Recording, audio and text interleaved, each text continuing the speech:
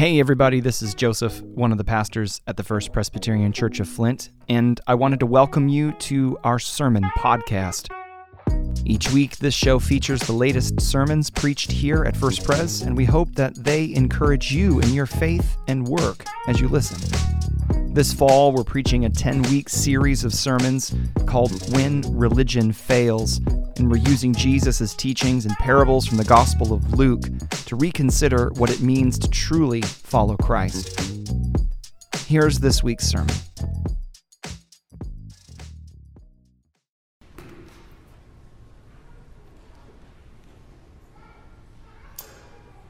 Well, I'll repeat it. Merry Christmas. Happy New Year. It's great to be here with you all this morning. In my youth, I loved to read the short stories of Edgar Allan Poe. Any EAP fans here who will admit it? Okay. I had a taste for the mysterious, for the macabre, for the writer, finding himself to be somewhat the same. Fall of the House of Usher, The Pit and the Pendulum, The Black Cat, The Murders in the Rue Morgue. For the mid-1800s, these were like the Criminal Minds TV drama of today. My favorite of Poe's twisted tales, The Telltale Heart. That's the one in which the narrator fervently recounts his crime to disprove any report of him being mad or loony by sharing the detailed process he worked through to execute a murderous plot, the murder of an old man whom the narrator did not hate, but treated with warmth and with friendliness.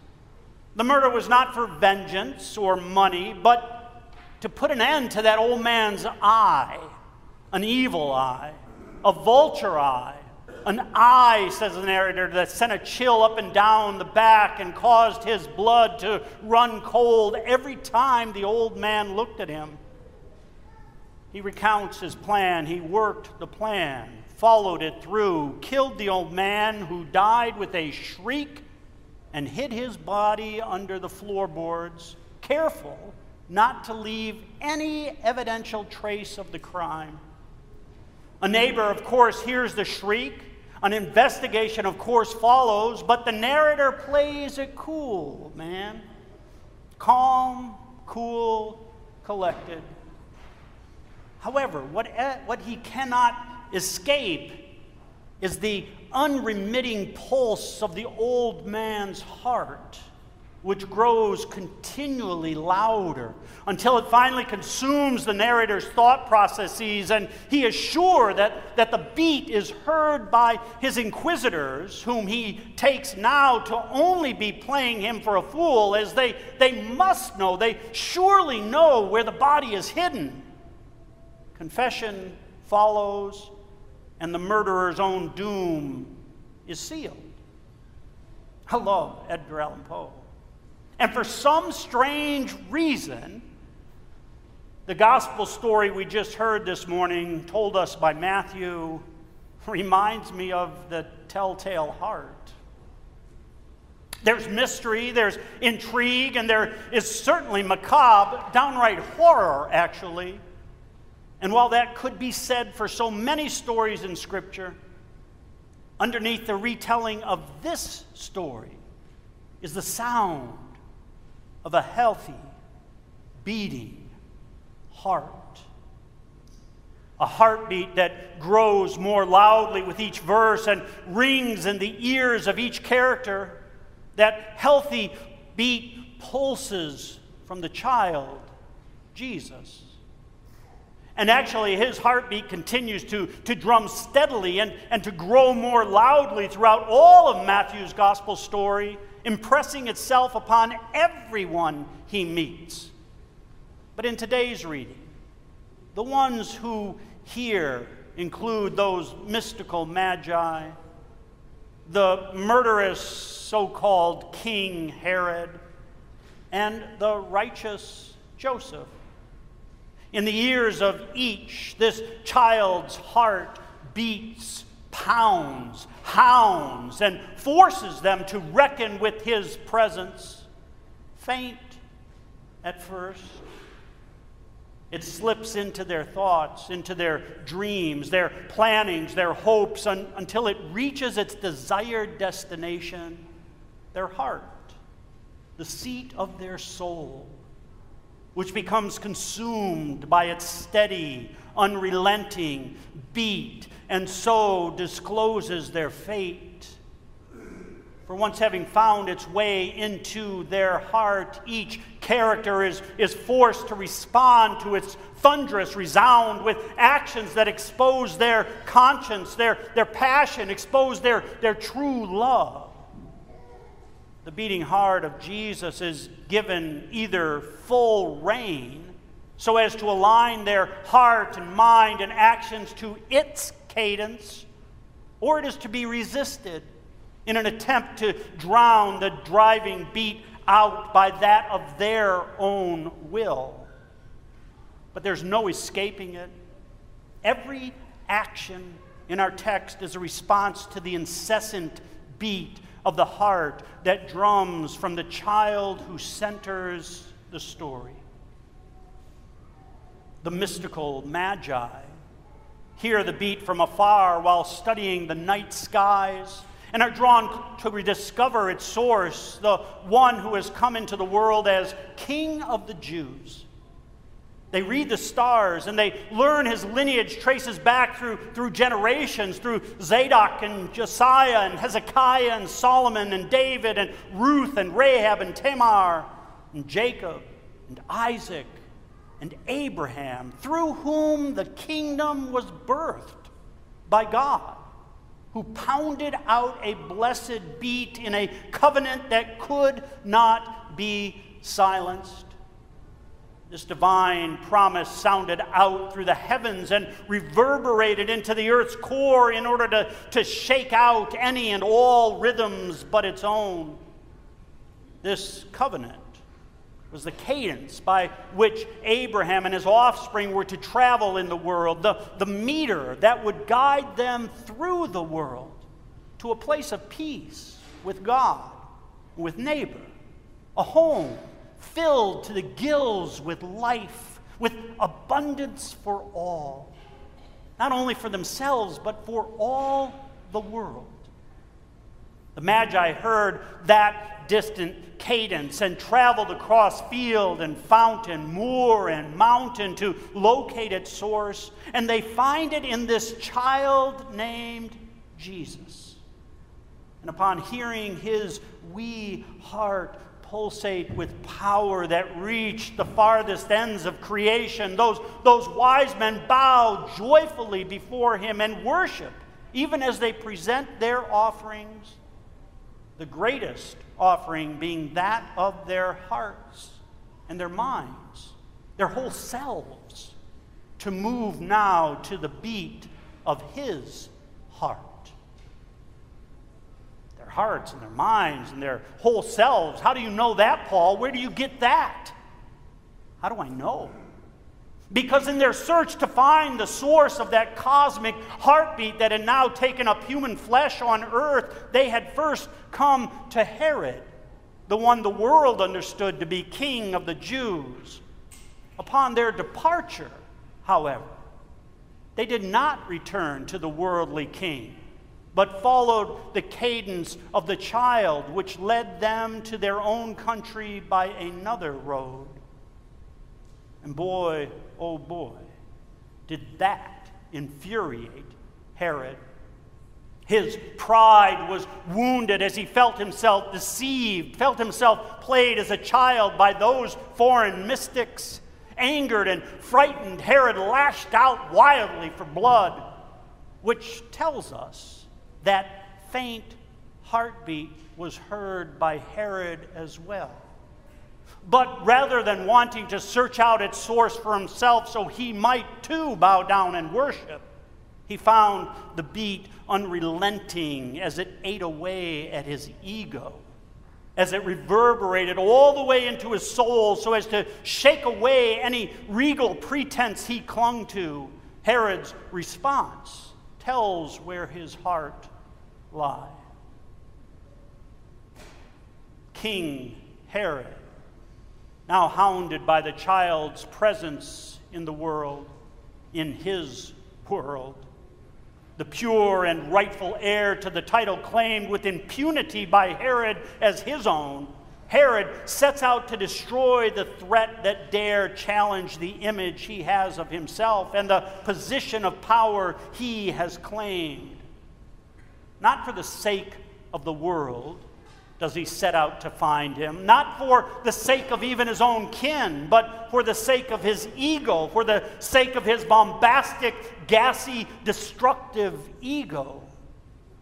The heartbeat of that child, yet too young to know the threat he posed, too young to flee on his own for safety, too young to protect himself, too young to threaten anyone except those who took offense to him by his very existence. Still hidden in the fold of his mother's arms and cooed over by Joseph, the child's heartbeat grew louder and heavier in Herod's ear, a faint whisper at first until it worked its way into his brain, consuming his thoughts, his dreams, as it posed a dire menace to his own plans and his own schemes for respect, for power, for authority. And the beat finally reached its desired destination, Herod's heart, the seat of his soul, and offers him a choice: continue to march to the deceptive cadence established by your own power-grubbing, bloody lust and ostentatious displays of vainglory, to choose the beat of this self-centered cadence was the road to perdition. The other choice, for Herod to allow himself to be consumed by this newly heard rhythm, that of the beating heart of the Christ child. To choose this way would mean Herod must allow himself to have the hell scared out of him, but what would be left of him would be life. Life centered in the righteous way of God and bound with other people in cords of human kindness. You heard the choice Herod made, and so you know his fate. He slaughters the innocents, and as befalls all such pompous asses, Herod dies. And the child's heartbeat continues on, grows stronger, in fact. The beat made way into righteous Joseph, who has been moving steadily already to its meter and lived to walk by that ancient promise spoken through God's word for the sake of the world, through the people to whom Joseph belonged. And Joseph sought, even in the face of dangerous adversity, sought to follow that rhythm and to live in obedience to God. We hear in our scripture that the beat not only guided his waking moments, but also his sleep, his dreaming. Joseph, who had submitted to that heartbeat and did not try to run from it, did not try to silence it, did not try to cash it in for something less risky and seemingly more advantageous to his own life and personal achievement. Joseph understands the beat of this child's heart is swaddled in God's promise of old and has been entrusted into his care. This child and his mother are what truly matter in the world. And Joseph is willing to venture with them into the dark night, to leave his homeland, his family, and all the familiar comforts of the already known in order to protect this precious gift and preserve the promise that had been passed down for him to tend well and to nurture so that the child might fulfill the rescue mission God had sent out with Abraham. Joseph, the child Jesus, and his mother are part of that divine plan, and the drum they beat is in rhythmic sync with God's ancient beat given to Abraham and his descendants in order to guide their way in the world, to lead them through the world to the place of peace prepared for us with God and with neighbor, a home filled to the gills with life, with plenty for all. God's promise was for all the earth. So even down in Egypt land, the reverberations echoed in order to guide those who heard and followed, even as it shook out persons, plans, and systems that resisted its resounding, life-giving cadence. Not mentioned already, but needing to be, are Rachel and her wailing kinfolk, the innocent bystanders in the story. Every such horrific tale has innocent bystanders, the ones who are minding their own business and yet are swept up by tragedy.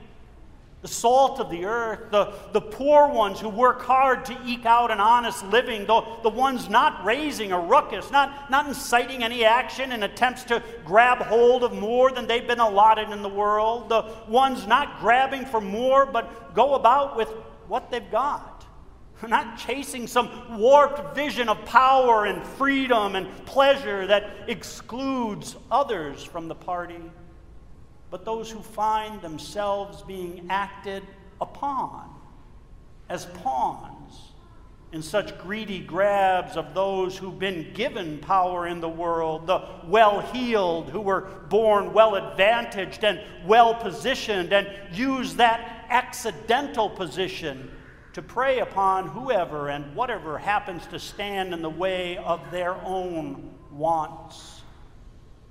In the way, like Rachel and her kin, who dream of simply living out their years to the beat of a divine promise of meaningful work and enough to share their days together in peace.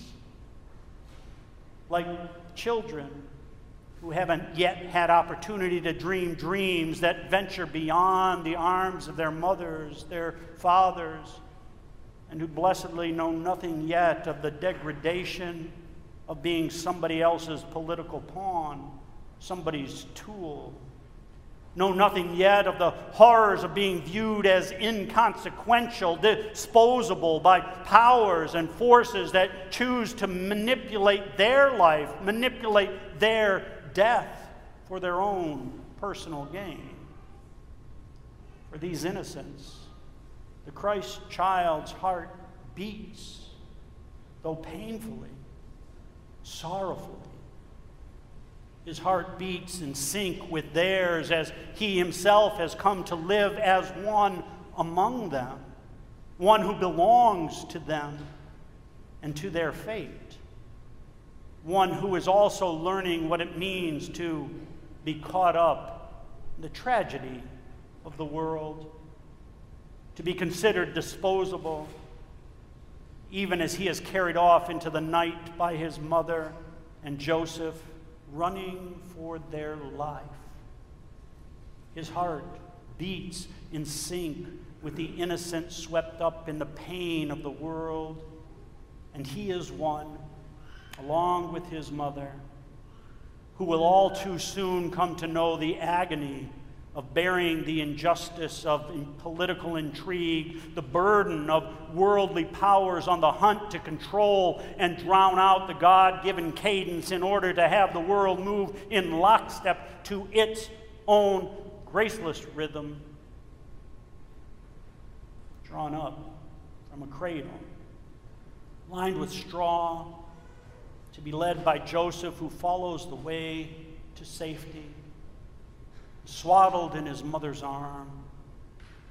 The child is held preciously and tenderly in that place of nourishment, so he might grow into all he is to become, might grow into what God has created us all to become, the true human who suckle not only at our mother's breast, but upon the milk of divine love God offers in the cadence given to guide our way in the world, to lead us through the world, to that place prepared for us in which there is peace with God and with neighbor, that home filled to the gills with life, with plenty for all. The heartbeat of the child Jesus centers Matthew's gospel story. From throughout his gospel structure, it emanates from the walls. It drops gently down from the ceilings. It rises up from the floorboards so as not to miss a single person, but rather to make way into any and every person encountered with the opportunity to follow a cadence by which they might move in the world to his beat, which is filled with life. The cadence echoes in the words of the man, Jesus. And through his years, guides his hands to heal and to bless, to forgive and to welcome, even in the midst of opposition. And that beat he continues to be in step with, even as he ascends Golgotha's hill, that lonely climb to the place where his hands, which are formed to bless, and his feet, which are peace-shod, will be nailed to the rough wooden stake, the place where he will be dropped into a hole with a thud, and the beat he carries be silenced. And in that moment, it seems that the Herods and the madcaps of the world who seek to quiet his maddening din from causing such commotion in their hearts and consuming them with fear as they attempt to overwhelm its beat, it seems that at that moment they have been victorious. Sheer silence. But only for a moment. For from within that sealed tomb in which his body has been concealed, the most miraculous event takes place. The divine breath blows into his lifeless corpse, and that beat begins again more loudly and even more surely than before. For friends, Christ is risen. Oh man, that's good. We're not even near Easter. Christ is risen. God's rescue plan has come to fruition for the sake of Abraham and his descendants, for the sake of the world. Listen, the heart of Christ continues to beat, yet today. It cannot, it will not, never be stopped. It beats for the world. It beats for us. It beats for you, for me.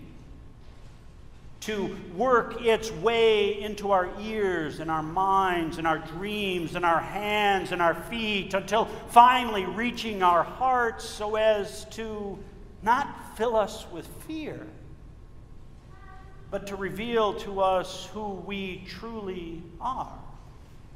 God's very own. God's beloved. Listen. Do you hear it? Just as that life-giving cadence rang out for the Magi and Herod and Joseph to hear, so it rings out for you. To lay down your arms, your resistance to him, to surrender to his cadence, God's cadence, and allow him to guide your way in the world so that together we might move through the world to that place of peace with God and neighbor, to live together in that home filled to the gills with life, with abundance, and more than enough for all. By his heartbeat, we can either live like the Magi and Joseph, or we can die like Herod. Can you hear it? Will you follow his way and discover the fullness of life he has prepared for you, even here and even now?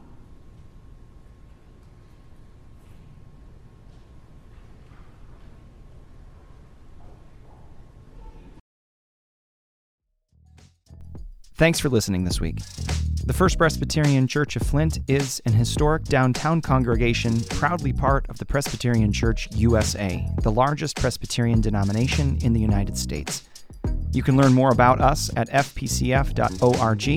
You can check out our weekly live stream broadcasts on our channel on YouTube, but better yet, you can stop by any Sunday at 10:30 a.m. to worship with us. We would love to welcome you and your family to worship. Have a great week.